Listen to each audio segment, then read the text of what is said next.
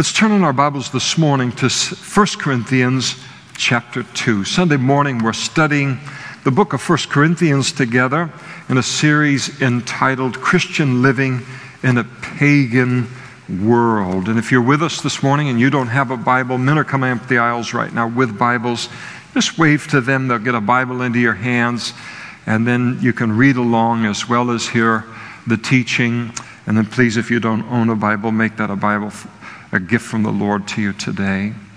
1 Corinthians chapter 2, and yes, I do know I'm jumping several verses in chapter 1. I don't like them. I didn't want to preach it. But we'll get back to that, Lord willing, next week. But I'm going to go a little different in how we're looking at all this. So 1 Corinthians chapter 2. Paul writes, by the Spirit of God, and I, brethren, when I came to you, did not come with excellence of speech or of wisdom, declaring to you the testimony of God. For I determined not to know anything among you except Jesus Christ and Him crucified. I was with you in weakness, in fear, and in much trembling. And my speech and my preaching were not with persuasive words of human wisdom, but in demonstration of the Spirit and of power, that your faith should not be in the wisdom of men, but in the power of God. Let's pray together. Thank you, Lord, for these verses that you in your infinite wisdom have put in your book to speak something important to us as a church, as a whole, to our lives individually. We pray that you would freshly fill us with your Holy Spirit, giving a fresh sensitivity, Lord, to the voice of your Holy Spirit this morning. We love to hear your voice. We want to hear your voice, Lord, and we ask that you would speak to our hearts through this passage this morning by your Spirit. Equip us, encourage us, Lord, exhort us, all the things that this is intended to do, to correct and change and fine-tune or make aware. Let all of that happen, Lord, as you continue to conform us into the image of Christ through your word and through your Spirit. And we ask these things of you, Father, in Jesus' name. Amen. Please be seated. In this passage of Scripture that really runs all the way through chapter 1 and through to the end of chapter 2, the Apostle Paul is addressing two things. And the first thing, as we examined last week, was related to the content of the gospel itself. And he wrote to the church at Corinth, and he speaks to us today that we are never ever to change the message of the gospel, the testimony of God, as he calls it here. The message, the good news that God has for mankind, that there is the forgiveness of sins and everlasting life and a fresh start and a spiritual birth that is found by simply putting our trust in Jesus Christ and in what He did for us through His death upon the cross. Because no matter what religious men and women or so-called intellectuals think of that gospel, it is perfect as it is. That gospel is born out of the infinite wisdom and power of God. And in our passage here this morning, the Apostle Paul moves from addressing the content of the gospel to now addressing our presentation of the gospel to the world around us. How to preach the gospel, how to herald the gospel and make it known to people. And what better place really to address this subject than to the church in Corinth, because it was a Greek city. They were not only very much into wisdom, not very much into what is new, what tickled their ear, what had they never heard before that somebody is speaking now, but they were very, very into oratory. They were very, very into public speaking, the ability for a man or a woman to come into a setting and through their oratory ability to not only communicate something, but to do it in a way that would entertain and amuse and keep attention and dominate a room. So they were into wisdom, but just as much they were into presentation. Not only what was said, but how it was said. And the temptation for these Corinthian Christians was that they would then take these same methods by which the Greeks orated their wisdom and then carry them over to the presentation of the gospel. And the same temptation remains today, where pastors and individual Christians in general are made to feel that we must present the truths of God to the pagan culture all around us in a way that they are familiar with, that we must adopt their methods for communicating truth. And so the pastor rides down the center aisle of the church on his Harley Davidson in order to gain the full attention of the congregation before preaching the gospel. Because in his heart of hearts, he does not believe in the power of the gospel to arrest the attention of a hearer who the Holy Spirit has spent years and months and weeks and days preparing to hear that gospel. Or the AC/DC song, Highway to Hell, is sung by the worship team on Easter Sunday morning for the same reason. Or the verbal coarseness and vulgarity and profanity of the culture is adopted by the pastor in order to impress the audience with his own worldly wisdom and his own worldly experience, and to let the pagans in the room know that really he's no different than they are. And many other things like this are going on today, related to the presentation of the gospel to a lost world. Many things that we find it hard to envisioning Jesus doing in the presentation of the gospel in his earthly ministry. In 1 Corinthians chapter 1, verse 17 is one of the most alarming verses for any pastor, any Christian, as it relates to all of this, as we minister in this Corinth called the United States of America. And it certainly alarms me. Let me read the verse to you. For Christ did not send me to baptize, Paul said, but to preach the gospel, not with the wisdom of words. And then here it is. Lest the cross of Christ should be made of no effect.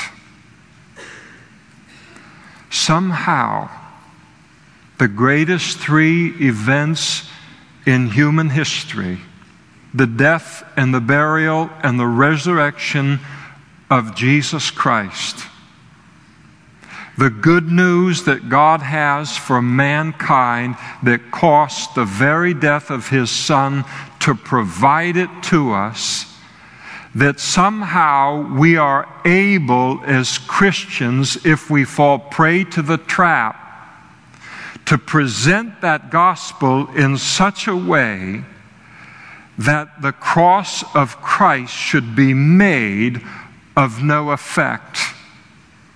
Now that scares me. that alarms me, that I have the capacity, if I present the gospel solely in my human wisdom, that I can remove the effectiveness and the power of the gospel in a human heart if I present that gospel in a carnal, unspiritual way. And yet it's true. How does it happen? Number one, by changing the gospel itself, by attempting to improve upon it, by mixing it with my own wisdom. And this has been done throughout all of church history, right on into our day. A perfect example of it today is what goes on in most of the liberal denominations that identify themselves with Christ. And their so-called wisdom that they add to the Word of God, or an attempt to explain away the Word of God. And they end up making Christianity a moral code to live by, rather than something that speaks of the provision of a salvation that we must trust in.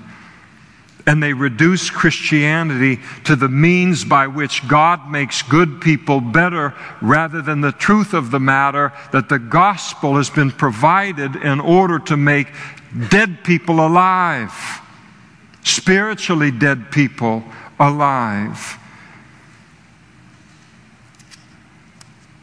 But we can also rob the gospel of its power and its effectiveness by presenting it in such a way that people's faith is placed in the wisdom and the oratory skills of the speaker, rather than experiencing the demonstration of the Holy Spirit and His power. And so as a result, we notice that the Apostle Paul determined, he says in verses 1 and 4, he determined to come to them to share the testimony of God, that is the gospel. This is how he came to them, determined to share that testimony of God concerning salvation to Corinth. And you notice in verse 1, he said that he did not come to them with excellence of speech. He did not want their faith in Christ to be based upon his speaking ability, his eloquence, his oratory skills. It isn't that the Apostle Paul determined to be a poor speaker or a poor communicator of God's truth, but he wasn't going to buy into the pressure of the culture in Corinth and the culture that exists today, that he needed to be eloquent in order to attract an audience and then to impact that audience. And so when Paul came to Corinth, Paul was himself. And every preacher of the gospel ought to be himself or herself, whether in a group setting like this or in sharing the gospel one-on-one. There's no need for affectations or artificiality in our lives in presenting the gospel. And in being ourselves, some people are just going to be a little bit better at public speaking than others, and all of that is okay. We just need to be who we are. Charles Spurgeon was one of the greatest Christian pastors in the history of church history. And he was a tremendous and gifted speaker. But he was who he was. And that's who he was. He didn't try to be something else. He just was who and what God had made him to be. George Whitefield, one of the most famous evangelists in the history of the world, and certainly in the history of the United States of America, bringing one of the greatest revivals that America has ever known. He would travel on horseback from one city to the next. And when he would show up, word would go out. I mean, people are doing what they're doing. George Whitefield is coming. George Whitefield is coming. And they would come by the tens of thousands and fill these fields in order to hear the gospel preached by George Whitefield. And he had a tremendous ability just in who and what he was to capture a group that size and then to communicate that gospel. I think about biblically in the biblical record of Apollos. Apollos was a man who was a content man through and through. He delivered the goods when he preached the gospel and he taught God's word. But he was also very eloquent. He was this beautiful combination of having the content and the ability to communicate it. And there are men and there are women that are like that. But they were simply being who and what they were. They weren't trying to be something or someone that they weren't in order to move their audience artificially through some kind of learned behavior. One of the most uncomfortable environment you can ever put me in, and I've listened to thousands and thousands and thousands of hours of Bible teaching, and listened and watched and been in rooms like this and for decades now. And probably the most uncomfortable thing that can happen to me in a room like this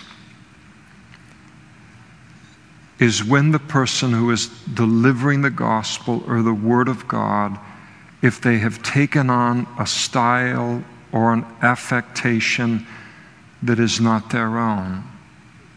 They are not being who they are. And I've done it. I'm not better than anybody else. But it still makes me uncomfortable. And sometimes we do it out of our own insecurity. We don't believe that with God's calling is His enabling. And who would ever listen to us? Who would ever? And so we look to those that we esteem highly or we see God using in a certain way. And there's that tendency then to take on their characteristics or to become a very poor imitation of them. And so sometimes we will do that while we're still trying to figure out who we are and coming to a confidence that God will add everything He needs to His calling on our lives to make us successful. And that kind of person will always ultimately outgrow that. But then there are others who learn all the tricks of the trade because they have seen others appear to use them successfully. And so they begin to take on all of these mannerisms, all of these ways of speaking and all. And not only in the world, but even within parts of the body of Christ, there are certain learned behaviors that almost seem required for success. There's a certain voice. There's a certain cadence. But I don't pick up the phone and say, "Hello, this is Damien Kyle." You see, he doesn't talk like that anywhere else. Why does he talk like that up here? He's not being himself. Or you develop a tick of some kind, that's kind of everybody gets memorized by the tick, and there's the cadence and the tick and the whole deal, and it says that person didn't come up with that on their own. They learned that somewhere. Because they think if I adopt this form, that it will make me accepted in this environment, and somehow it's required in order for my presentation of the gospel to be powerful. And it's a strong pressure that is there. And I'm not making fun of anybody.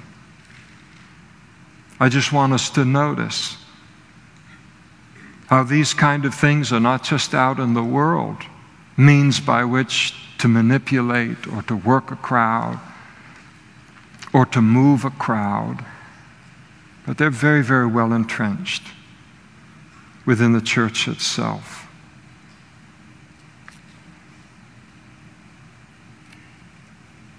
When I was in the 8th grade, memories like the corners of my mind. At Ridgeview Junior High School, there was an art teacher there.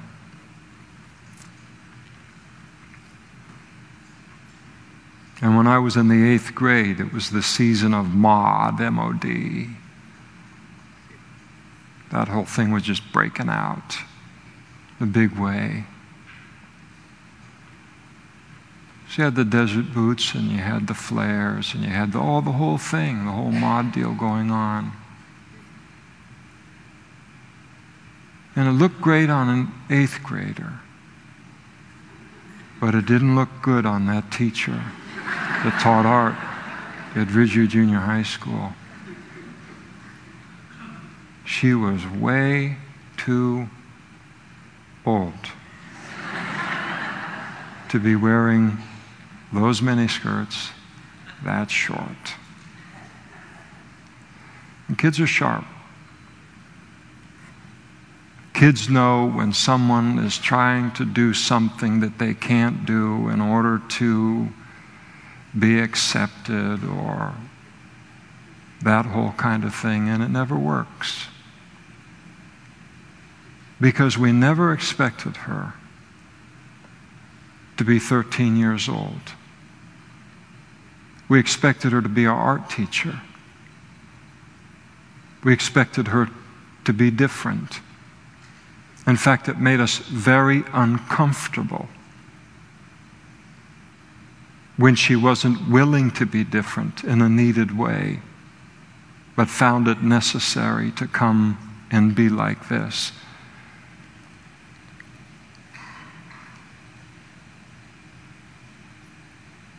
Now I have a problem. And the problem that I have is that I've been old all my life. All my life I've been old. Always.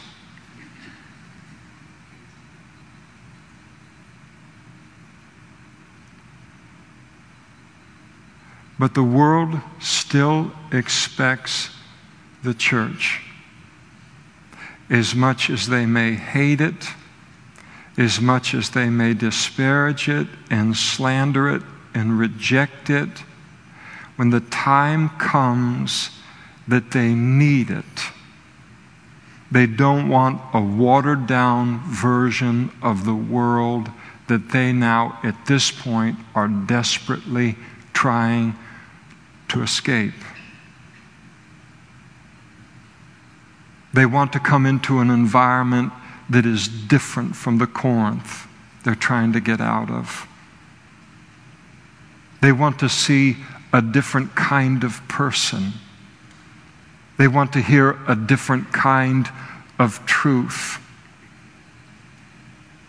They want to see that God does make people entirely different fashion, entirely different kind of person than the way that the world fashions. And they're not looking for world light when they come to church. They're looking for sincerity and honesty, us being who we are, and a love relationship with the Lord. The pressure that's on pastors today to move people through excellence of speech is immense. And the reason that the pressure is so great today, like I have never known it before, not in this church, is because the spirit of Corinth has invaded the church board, and it has invaded the congregation as well. And it must be resisted. For our sake, it must be resisted. The only question that needs to be asked is, do we hear the voice of God through this person? That's the only qualification that's required. not all of this other stuff that's a thing of that's Corinth out there. We've got to become Corinth so Corinthians feel comfortable being Corinthians in this environment, that whole thing that's going on. Instead of looking and saying, does this man or does this woman have a relationship with God, and do we hear God's voice through them? You notice second in verse 1, he didn't come to them with excellence of speech. In other words, he didn't show off his intellect, though Paul was nothing short of brilliant. Even within the secular world, the Apostle Paul is esteemed to have been one of the greatest minds in the history of the world. Even the secular world acknowledges the greatness of the intellect that God gave to the Apostle Paul. Now, again, this doesn't mean that every Christian should not in any way use their intelligence in any way in their Christian service and in the preaching of the gospel. But what it does mean is that a Christian never comes to think that he or she can ever produce the conviction of sin and a commitment to Christ in another person based upon his own intellect, independent of the Holy Spirit. This is the pastor or the Christian who will attempt to use everything but the Scriptures to convince people of their need for salvation and of God's provision for that salvation. We see it all of the time, where a person will take and they can talk for an hour out of their own wisdom concerning salvation and never approach the power that comes with quoting but a single verse from the Bible that has to do with salvation. And this is the kind of preaching or gospel sharing or teaching that's filled with all kinds of words, but it lacks Scripture. It lacks, the Bible says, the Bible says, the Bible says. And I am glad that my Christian heritage is one where I have had around me all of my Christian life men and women who have understood the power of the Bible from their own life and have declared in conversation, the Bible says. I think of two men in particular. I could think of so many.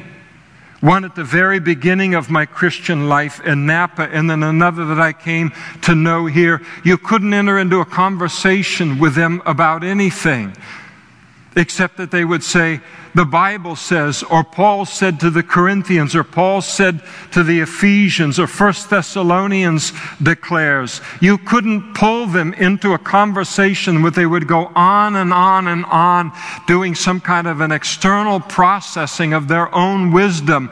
They knew the power of the Bible, and these two men were incredible in the number of people that they have brought to the Lord. There's no need to defend the gospel or the Word of God. The important thing is to use it, and that's the only thing that the devil fears in our preaching of the gospel. He does not fear our intellect. He does not fear our intelligence. He does not fear our man-made methodologies. All of those things are powerless to save a single soul. He fears the Word of God coming out of the mouth, the gospel coming out of the mouth of a child of God, because that's the sword of the Spirit, and he has no answer for it. When we speak on God's behalf, we are always either speaking out of our own wisdom or his wisdom, and Paul chose to declare God's wisdom. And there's no better way to have people experience the wisdom of God than to declare what his word says about whatever is being discussed. And what was happening in Corinth 2,000 years ago is happening all around us today. where pastors feel the need, and even individual Christians, to demonstrate to the unsaved world, we're smart too. We're smart just like you. Here's the problem. The world isn't smart. The world isn't smart. And we are not smart. We don't have enough smarts to bring a single person into the kingdom of God. Not collectively, we don't. Only God is wise, and only God is smart as it relates to these issues, and we are simply to deliver his message. Third, notice in verse 4, he didn't come to them with the persuasive words of human wisdom. Again, he didn't try to persuade them to put their trust in Christ based upon his own wisdom. But I want us to notice that this does not prohibit us from endeavoring to persuade people to put their faith in Christ for salvation. What Paul is saying is, I never did that under my own wisdom, but I did it in the power of God and the wisdom of God through the Scriptures. When Paul went on his multiple missionary journeys, he would come into a city, he would go into the Jewish synagogue, and we're told repeatedly that he would reason from the Scriptures for why they ought to put their faith in Jesus as the promised Christ. He reasoned with them. Christianity is a reasonable faith. It is a reasonable thing. It is the only reasonable thing in the whole world. When Paul then, as he would take them to the Old Testament Scriptures and show them concerning Christ, he reasoned with them from the Scriptures to put their faith in Christ. And when he dealt with the Gentiles, he did the same thing.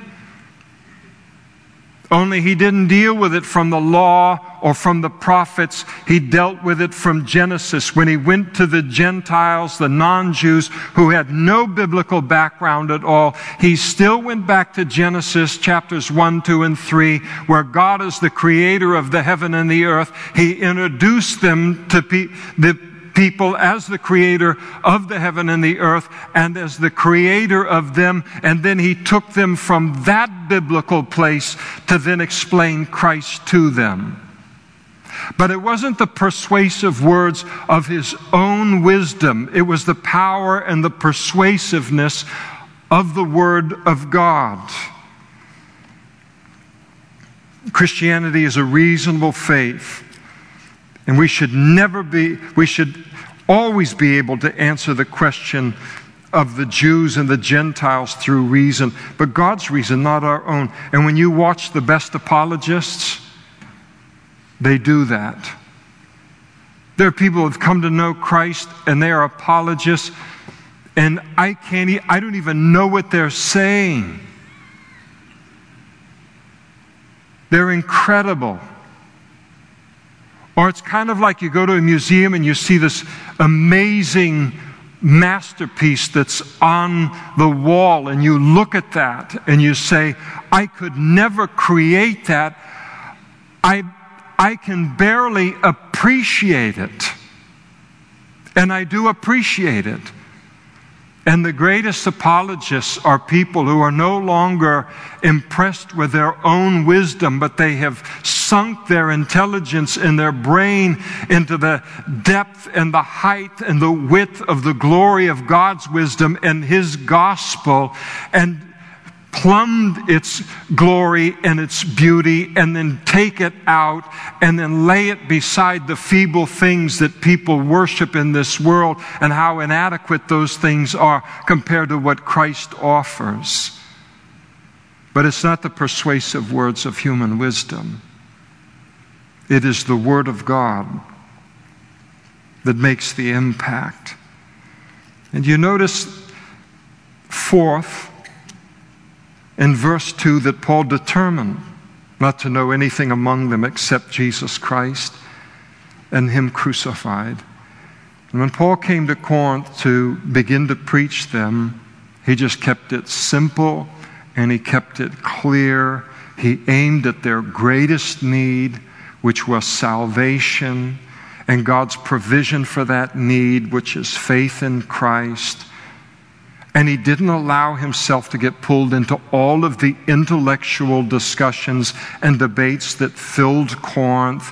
And he didn't allow himself to get pulled into all of the politics and all of the injustices of Roman rule. And his preaching didn't read like the morning newspapers. He was determined to keep the main thing, that man's greatest need is for salvation, and he didn't allow himself to get pulled away from that into far lesser things.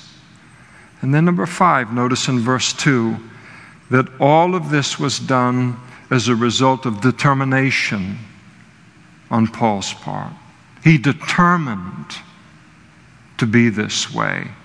That word determined is the key word in the verse. And that tells us that Paul could have wowed them with his intellect and with his speaking ability, but he deliberately chose not to. He could do the Corinth thing. It wasn't that he couldn't, but he chose not to do it. He made a conscious decision not to act or speak in any way that would distract from the simple message of the gospel. And in this regard, he was very, very successful, as is evidenced by the slander that some Christians in Corinth were heaping upon him as they opposed him. And Paul records something of it in 2 Corinthians chapter 10, verse 10. This is the accusation being made against Paul. Paul said that they were saying, "For his letters are weighty and powerful, but his bodily presence is weak and his speech contemptible." They were saying, Paul ought to stick to writing letters. He's no communicator. He can't grab a room. He doesn't know how to hold a room. He doesn't know how to handle himself in this kind of bravado, in this dramatic way that will pull the room in and hold it, the kind of things that they were so used to. But what these people didn't realize is that Paul could have done it, but chose not to do it for their sake.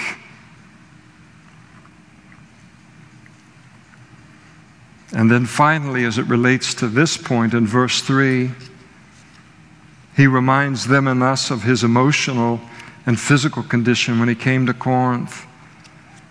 His condition when he came to Corinth, he came to them in weakness. He came to them filled with fear, not wanting to fail God, but be faithful to God. He came to them in much trembling. Phillips translates it this way: I was feeling far from strong. I was nervous and rather shaky. And Paul, by the time he comes to Corinth on his second missionary journey, he'd already been through a lot. It already included being imprisoned and beatings in Philippi. His preaching had created riots in Thessalonica. As an old British pastor once said in reading the book of Acts, he declared, everywhere Paul went, he created a revolution. Everywhere I go, they serve me tea.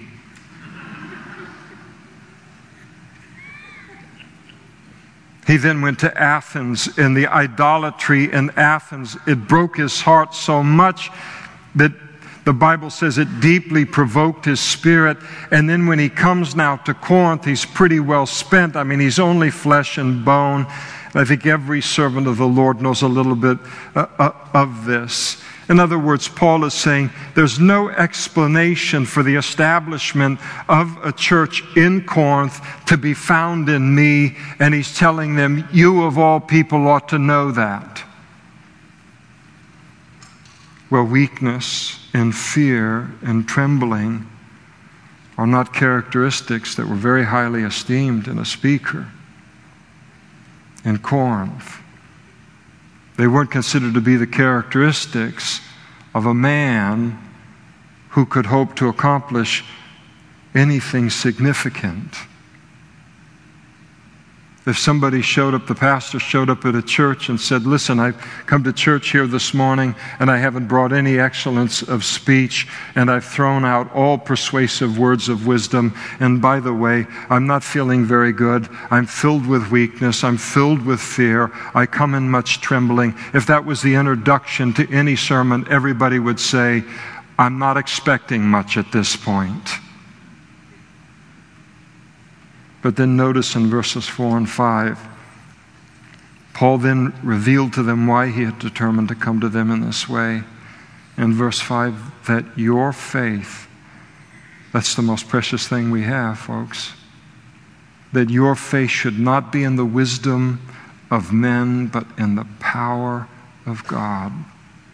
You see, if I can talk people into a faith in Christ based upon excellent speech and human wisdom, then someone smarter than me and more gifted in communication can follow me to that person and talk them out of it. But when someone trusts in Jesus for the forgiveness of their sins as a work of the Holy Spirit in their life, then no one will ever be able to come to that person with a greater wisdom or a greater power and talk them out of it, because there is no greater wisdom or greater power than that possessed by the Holy Spirit. And when people come to faith in Christ because of the witness of the Holy Spirit to the message in their heart, then we can, like Paul, move on to the next city and know they will be okay because the Holy Spirit will always be with them. And as we simply preach the simple gospel to people, we give the Holy Spirit something to say amen to in their hearts, and He will be faithful to do that. Only the Holy Spirit can penetrate a human heart and convict us of our sin and confirm the truth of the gospel in our heart. No amount of human wisdom or dramatic flair can ever do that in a human life. Only the Holy Spirit can do that. That is a word for today, I'll tell you. Not just a word for Corinth 2,000 years ago. All the Holy Spirit wants us to do is to play our small but vital part in all of this, and that is to simply and sincerely share the gospel with people. And when we do, He will take it from there. Someone says it'll never work. People are too distracted. It will never work. You don't know what Corinth is like. You don't know, like God doesn't know. It'll never ever work. People are too distracted. They are too, mesmerized by the world. They're too indoctrinated by the world. It'll never work if you keep it that simple. But it did. It did work. And it worked in Corinth. And the very fact that a church was established in Corinth was proof that what had happened upon their hearing of the gospel was a demonstration of the Spirit and of power. And it does the same thing yet today in a Christian's life. I would guess that most of us in this room who are Christians, we were not intellectualized into the body of Christ. We were not mesmerized by the dramatic power of some speaker. There's a point where some family member or some friend or some neighbor or some co-worker or some pastor or minister shared the gospel with us at a moment of great need, and the Holy Spirit bore witness to our heart of the truth of the gospel, our need for it, and that our search was over. And then putting our faith in Christ and the Holy Spirit now coming into our lives, we have something that we can never be talked out of or ever be orated or wisdomed out of, because the Holy Spirit within us will always have an answer to such things. How many people have left a church service like this? We'll do it all around the world today. And hear the gospel, leave the service, go out to their car, and they know God spoke to them. They know that God spoke the truth to them of their need and of His provision for their need in Christ. And they'll even try and get into the car and start it and drive away, but they know that God spoke to them in the demonstration of the Spirit and in power. And they come back in and give their life to Christ. How many? We never see these things. We share the gospel, and so often we never see these things because they happen then privately later, where the gospel is shared with somebody and it looks like it came to nothing. And that person puts their head on the pillow at the end of that day and tries to go to sleep, and they can't go to sleep because God is bearing witness to the truth of their need and of God's provision for their need in the gospel. And ultimately, they get on their knees beside their very bed and they put their faith in Christ. You know what your story was. And you know how God broke through your indoctrination and all of the distractions of the world out there and all of our personal history.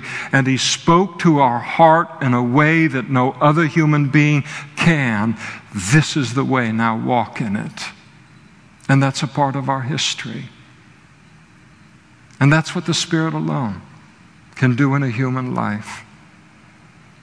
The Holy Spirit speaking to our hearts with a power that no mere man possesses. And then we are able to have that confidence for the rest of our lives. We know that, yes, God used a human instrument in all of this, but it was God who was speaking to me. And Paul said, I never want to rob a person of that assurance. I never want to compete with the Holy Spirit or make a person wonder in that way. And so he presented the gospel in the way that he did. And so for those of us who are Christians here this morning, one of the great lessons of it, and there are many lessons, is just to share the gospel and do it with confidence. Don't be paralyzed by your own lack of eloquence or your own lack of knowledge. Don't have an inferiority complex, as we compare ourselves to who and what in the world. But with the confidence, we're to have the confidence that if we just take that gospel and if we'll share it, the Holy Spirit will bear witness to its truth in a human heart. And if they trust in Christ based upon that witness of the Holy Spirit, He'll begin something that's based on His wisdom and His power in their lives, something that is eternal. So the exhortation, and it's an important one, the exhortation concerning the content of the gospel and not messing with it It's perfect as it is. But then the exhortation is well related to the presentation of the gospel. To do it simply, to do it sincerely, and then leave the rest to the Holy Spirit. Our lives being an evidence that He knows how to take it from there. If you sit here this morning and you are not yet a Christian, here's what God wants to speak to you. He's got good news for you. We need good news, don't we? The world needs good news. God's good news is the best news. But the bad news is this. You're a sinner. You've been less than perfect. And your sin has separated you from a relationship with God, the very relationship that you've been created for and without which nothing in life will satisfy and nothing in life will make sense. But the good news in the light of the bad news, in the words of Jesus, is that God so loved the world, including you, that He gave His only begotten Son to die on the cross as a full and satisfying payment for your sin, and that whosoever believes in Him, trusts in Him, shall not perish, but have everlasting life.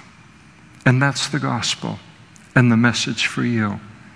And there are going to be pastors and other men and women up in front immediately after this service, and they would love to answer your questions and pray with you to begin that relationship with God here this morning, the relationship that you've been made for. It's all there for the asking, all there for the receiving. Everlasting life, forgiveness of sins. Somebody may sit in the room today, and I have no doubt someone does. So I'm all for everlasting life, but my needs are a little more immediate. I hate who I am. I hate the life that I've lived. I hate where my decisions have led me. I'm living a life that is nothing like I wanted to live when I dreamed as a little boy or a little girl of ultimately becoming in life. And here I am living within the skin of a person that I hate more than anyone else in the whole wide world, and I'm in desperate need of change. And God will not only forgive your sins, and He will not only give you everlasting life, but He will come into your life this morning by His Holy Spirit, and He will give you a new nature and make you into a completely different person. And you're sitting in a room that are filled with people like that He's already done that. There's hope for you, and that hope is found in Christ. Come to Him this morning. Let's stand together now and we'll pray.